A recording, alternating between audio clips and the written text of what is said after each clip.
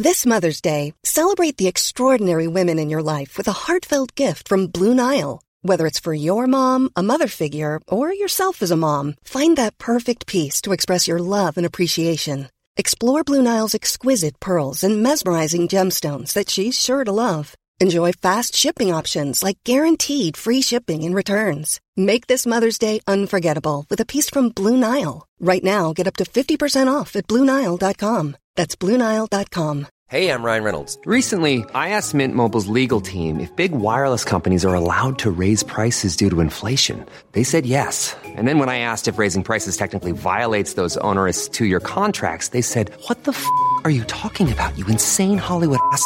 So to recap, we're cutting the price of Mint Unlimited from $30 a month to just $15 a month. Give it a try at mintmobile.com/switch. $45 up front for 3 months plus taxes and fees. Promo rate for new customers for limited time. Unlimited more than 40 gigabytes per month. Slows full terms at mintmobile.com. The FT. More ructions in the mortgage market as fears grow about a house price bubble. If we're not going to buy annuities, what are we going to buy? Meet the pension products of the future. And is the great rally in small cap shares finally drawing to a close? Welcome to The Money Show, the FT's most downloaded podcast. I'm Jonathan Ely and I'll be giving you all the money news this week in downloadable form, with the help of my FT colleagues James Pickford. Hello. And Emma Dunkley. Hello. Plus a special studio guest, Alan Hyam of Fidelity Worldwide Investment. Hello. Earlier this week, Lloyds Bank hit the headlines when it revealed that it will apply a loan-to-income limit to some bigger mortgages.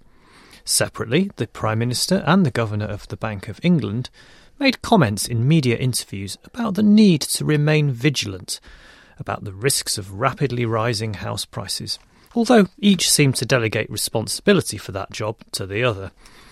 As if to underscore the point, the Council of Mortgage Lenders revealed a big jump in mortgage advances, while the Office for National Statistics said that house prices were up 8% in the year to March. And as has become usual, prices in London were up a lot more, by 17%. And while all this is going on, would-be borrowers and their lenders are still grappling with the Mortgage Market Review, the new set of rules relating to affordability that came into force at the end of April. James Pickford has been keeping an eye on the latest developments. James, what exactly has Lloyds decided and how will it affect the overall mortgage market?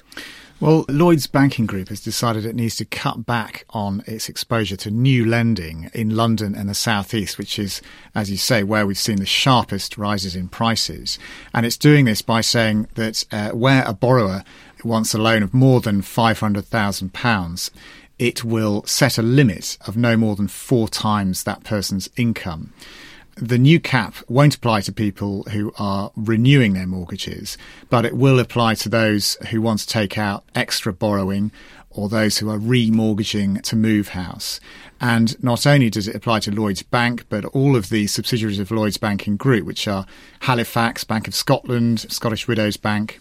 Some mortgage brokers think that this may well create pressure for other lenders to follow suit, and none have yet. And this is because Lloyds is the biggest player in the market. But at the moment, those lenders appear to think that the affordability checks that have been put in place by the MMR are sufficient, but we wait and see. Now, there's been a lot of discussion about the MMR in the media over the past few weeks. Is there any evidence that is actually slowing the rate of mortgage lending or indeed the growth in house prices? Well, as you said, it's CML, the Council of Mortgage Lenders. Its latest figures, which are for April, show actually that mortgage lending increased. It was 8% higher than it was in March and 36% up on April last year. But of course, the MMR only actually came in at the end of April. So yet we haven't yet had full data to show the impact of the MMR.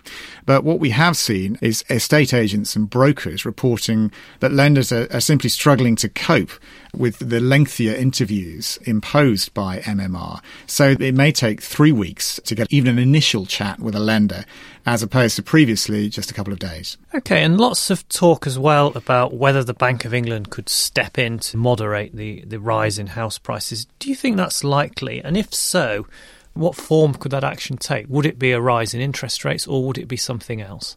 Certainly, policymakers and regulators could act.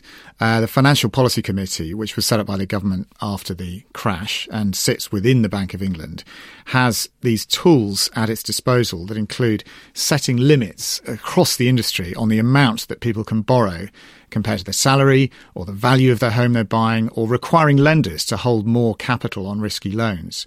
And it has its next meeting in June, where it is likely to consider whether it should step in to this market, which shows some signs of overheating and which, of course, Mark Carney has described as the biggest threat.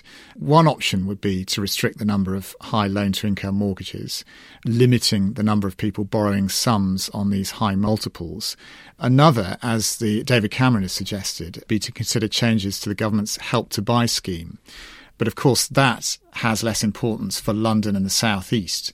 Help to Buy has had much more of an impact elsewhere in the country. The problem with using interest rates to control the property market is that you might have a big impact on other assets that aren't related to housing, and also on people's willingness to borrow or spend. And the impact on these things might actually be more severe. Add to that the fact that we have relatively low inflation and we're still in the early phases of an economic recovery. And it's clear that using interest rates to control property would be a high-risk strategy. Finally, Mark Carney has said in the past that we don't make policy just for inside the circle line. Is this whole talk of a house price bubble really an obsession of the chattering classes in the home counties? Is it something that the rest of the country really feels is even happening? Well, for people outside London and the South East, this is to some extent a non-existent debate. Nationwide, said London 18% rises. The ONS figures, you said, 17% in London versus 8% elsewhere. And we've seen in some regions of the UK, such as Northern Ireland, at 0.3%, well below inflation. But what is interesting now is that following those comments by Mark Carney is that policymakers and lenders now seem to be acknowledging that they have to do something about prices in these areas, regardless of the effects elsewhere in the country. James, thanks very much. And house price junkies can get their fix of mortgage market news in FT Money, while FT.com also has an entire page devoted to analysis of the UK's housing market. You can find that at ft.com/UK house prices. That's all one word. Still to come on the show. Small might be beautiful, but is the long rally in small cap shares finally coming to an end? First, though, let's move on to pensions. From last month, it's been much easier to convert your pension savings into an income without having to buy an annuity, either by taking them all as cash or by staying invested and going into what's called drawdown. Next April, the de facto requirement to buy an annuity will disappear altogether, and people will be able to take cash out of their pension pots at retirement without paying punitive tax charges. But if they chose to do so, what might they do with it? There's been no shortage of suggestions. Structured products and buy-to-let property have already been touted. And we've seen new products launched aimed at tiding people over until full flexibility arrives next year. Things like one-year annuities or annuities with break clauses. But what about the longer term? What sorts of product innovations might the industry have up its sleeve? And will they be any good? I'm joined now by Alan Hyam of Fidelity Worldwide Investing. Alan, welcome to the Money Show. First of all, it's probably worth mentioning that our understanding of retirement is changing, and we're hearing things like the cliff edge is a thing of the past, and in the future it's all going to be about J-curves and U-curves. What does all that industry lingo mean? Well, it is all very confusing, isn't it? What it refers to is the shape at which your income changes as you move from paid employment into relying on your savings for your income. So the cliff edge point refers to the now really out-of-date view that you work up to a single point, say 65, stop work altogether, and then rely entirely on pension for your income. So you might typically be taking home $20,000 a year, but then after you stop work, having to tighten the belt a little and perhaps living on $12,000 or $15,000 a year. So that gives you your cliff edge. What we're seeing now is a much more staggered pattern of withdrawing from work, with people staying in part-time or self-employed consultancy work for longer after their full-time work finishes, and looking to supplement that income with returns from their savings, both ISAs and pensions, as they seek to maintain, or in some cases increase the amount of money they spend in those years. All of us have things we want to do with that spare time, so that might mean more spending in the early years, but As your money runs out, or as your inclination to do those things dies down, your spending reduces. So you go from what we would call the go-go years to the slow-go years. Then, as later life passes through, you might get into the no-go areas, and if you sadly become too ill and need extra help in the home, you might need to increase your spending to get some help to make sure that you can continue to live independently. And that gives you your U-shape. And the J-shape follows a similar principle, except you have a fairly static period of income in the early parts, again with this last bit of extra spend for any long-term care you might need. And that's a key point, isn't it, about retirement, that actually your income needs vary, whereas the traditional annuity basically either pays out a level income or it pays out an income that rises in line with inflation. So with those varying income needs in mind, what sort of products are in the pipeline? I think it's worth splitting products into two areas. One is the literal interpretation, what new sort of packages are going to be available for people to buy. And secondly, what services will financial companies have to offer customers in order to support them meeting their needs. Products that offer people the prospect of a reliable and stable income while staying invested are going to increase in appearance. Some of these will have guarantees built into them that your income can't fall below a certain level. Those guarantees may be optional, you could switch them on or switch them off, or they may be a mandatory part of the product. Whether they'll be good value for money remains to be seen. It's the million-dollar question in many ways. We'll have to see what the pricing is. And the concerns that consumers should have when looking at those products is to see whether they're transparent enough to be understood and whether you can assess who's providing the guarantee, are they going to be there when you really need it, and how much is it really costing you out of your income to have that guarantee. You talk about the sort of products generating income and perhaps products with an element of guarantee.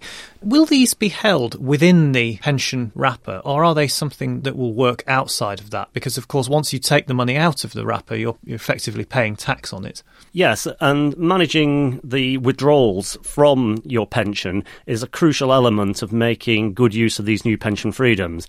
We know from our own research that more than two-thirds of people approaching retirement haven't yet quite grasped how the tax treatment works and are in danger of paying too much tax by just simply rushing to rip their money out of their pension too eagerly. So these products will probably work in and outside the wrappers, but I think they will be first aimed at the pension money that is inside the wrapper, because it's much more tax efficient to keep your money whilst it's still growing and earning investment returns in a tax-free environment. And finally, the government is also changing the rules around long-term care and has in the past expressed a hope that the industry will develop products and solutions to help pay for that. Is there anything coming up that perhaps combines pension and long-term care provision, or is that too much to hope for? I think these will eventually emerge, and they'll probably emerge in the marketplace where people are already affluent and have plenty of means to save and want some certainty that their long-term care will be provided for. Industry's record in delivering those products so far, though, has been very checkered, with contracts having small print clauses that allowed the company to put up premiums. So you could have paid a premium for 20 years, and just as you approach the point when you might actually need to claim on the insurance, the price goes up dramatically, leaving you with a choice as to whether to maintain or lose all cover altogether. So it's very early stages. If we look to the US market for a guide as to what might happen, those products are starting to be developed and repackaged. Thanks very much, Alan. FT Money's cover feature this week is devoted to a closer look at these products of the future, how they might work, and whether they'll provide the answer to the challenges of financing retirement. FT Money is part of the Weekend FT, which is on sale on both Saturday and Sunday. You can also read online at any time, ft.com/money. The Weekend FT is also available on mobile devices via a free web app available in both Apple and Android versions. We're always keen to hear your views. You can leave comments on articles on our website, or you can email us directly. The address is money@ft.com. On to our final item for today. The renowned investor Jim Slater once quipped that elephants don't gallop, by which he meant that he invested primarily in small-cap shares rather than large ones because they grow much faster. And he's right. Over long periods of time, on average, smaller shares do indeed outperform larger ones, and there are all sorts of reasons why that should be, not least the fact that they are riskier. But that's also an average. There are periods when small cap shares do very well indeed, and periods, sometimes quite long ones, where they do very badly. We've just had a period of great outperformance. Since 2009, the mid-cap FTSE 250 index has risen by 140%, and the small-cap index has also more than doubled. Both have comfortably beaten the FTSE 100, which measures the share prices of the biggest companies. Now that's partly because many of the shares that have done well, like house builders and retailers, are mid-caps, while many of those that have done badly, like miners and banks, are large. Whatever the reason, it's meant happy days for small-cap fund managers. People like Harry Nimmo, Giles Hargreave, Alex Wright, Julie Dean and Mark Slater, son of the aforementioned Jim, have posted stellar returns. But all good things must come to an end at some time, and it's that time now. Emma Dunkley joins me. Emma, is there any evidence that the tide is turning now for smaller cap shares? Yes, as you explained, small and medium-sized companies had a fantastic run in the past 5 years since the financial crisis. And as you say, this is because smaller and medium-sized companies tend to exhibit faster and larger growth than bigger firms when there's an economic recovery. However, there has been a bit of a sea change since around March. And this really started in the US when there was a bit of a sell-off in technology shares. Some technology companies even plummeted as much as 50%. Since then, there's been a sort of contagion effect, which has meant that other types of companies in other business sectors, not necessarily technology, have also seen share prices fall. And this has had a contagion effect even in companies in the UK, specifically within the smaller and medium-sized company sector. Why is the love affair on the wane now? Is it because of the withdrawal of monetary stimulus, or are people just worried that they've gone up too much and become too expensive? One of the major factors is that these companies have had such a fantastic run over the past 5 years that they're now looking extremely expensive. So the FTSE 250, which comprises medium-sized companies, is currently trading at a ratio of 19 times price to earnings, which makes these companies look pretty expensive. So some investors are actually taking profits, which is where they sell out of these shares and capture the gains that they've made and perhaps will reinvest in cheaper areas. But at the same time, there has been a tapering of quantitative easing in the US, while it's kind of halted in the UK. This easy money, which has flooded the economy, has over the past few years found its way into higher risk assets such as smaller and medium-sized companies in a bid among investors to try and gain returns. However, as the taps are turned off, stemming the tide of this easy money, investors are pulling away from these higher risk companies and putting their cash elsewhere. You mentioned that small companies tend to do very well when economies are recovering. On the news this week, we've heard lots about soaring house prices and booming retail sales. Isn't it rather odd that as all this evidence grows of the UK economy recovering very fast, the shares that are supposedly best placed to benefit from that are actually starting to decline in value? It does seem like a bit of a contradiction, but speaking to investors and fund managers this week, they say it's a case of some people just don't know how to interpret the data. So on the one side, you have all these headlines saying that house prices are hitting all-time highs, retail sales are picking up, so it seems like the economic recovery is well underway. However, at the same time, there's a degree of uncertainty, and some investors aren't so bullish on placing money into these higher risk areas. Some investors also feel that mid-cap and small-cap shares are looking pretty frothy. You mentioned you've spoken to lots of investors and fund managers this week. If they're pulling out of small caps, what are they going into? Some of these fund managers, such as Julie Dean at Schroders, who runs UK Opportunities Fund, has typically had a mid-cap bias in her fund where she buys medium-sized companies that exhibit growth. So they've really grown over the past 5 years and she's had a fantastic run. However, in her recent investment update, she noted that actually, due to the sell-off in these areas, she's moving out of some of these companies and looking for larger cap, more defensive stocks that can weather any sort of economic sensitivity. Furthermore, Jeremy Lang, a fund manager at Ardevra, also said that he's turning towards more boring large cap shares, which again are less economically sensitive. So, for example, he has recently bought 2 utilities companies where he believes the share price has been hit and come under pressure due to political issues, but in fact the underlying businesses are quite sound. Thank you very much, Emma. And if you want to know where to put your cash to work, there are always plenty of ideas in FT Money, and this week is no exception. Other highlights from this weekend's paper, we've more on the costs of investing. We look at the latest data from the Financial Ombudsman Service to find out what consumers have been complaining about over the past year. And is it true that £15,000 a year is enough to buy you happiness in retirement, as one pension provider claimed this week? We're always keen to hear from readers and listeners. If you want to let us know about a hot topic or share your thoughts, you can do so via Twitter. The handle is FTMoney. Or you can go online to ft.com/money and leave comments on the foot of articles. Or you can email us. The address, once again, is money@ft.com. We will be back next week, but for now it's goodbye from me, James, Emma, and our special studio guest, Alan Hyam from Fidelity Worldwide Investment. For more downloads, go to ft.com/podcasts. Small details are big surfaces. Tight corners are odd shapes. Flat, rounded, textured, or tall. Whatever your next project, there's a spray paint pattern that's just right. Because Rust-Oleum's new Custom Spray 5-in-1 gives you control with 5 different spray patterns. So you can tackle nooks, crannies, edges, and curves without worrying about drips, runs, uneven coverage, or anything else. Custom Spray 5-in-1. Only from Rust-Oleum. When you make decisions for your company, you look for the no-brainers. And if you have a lot of mailing to do, Stamps.com is the ultimate no-brainer. It streamlines your processes to make your business more efficient, which makes you less busy.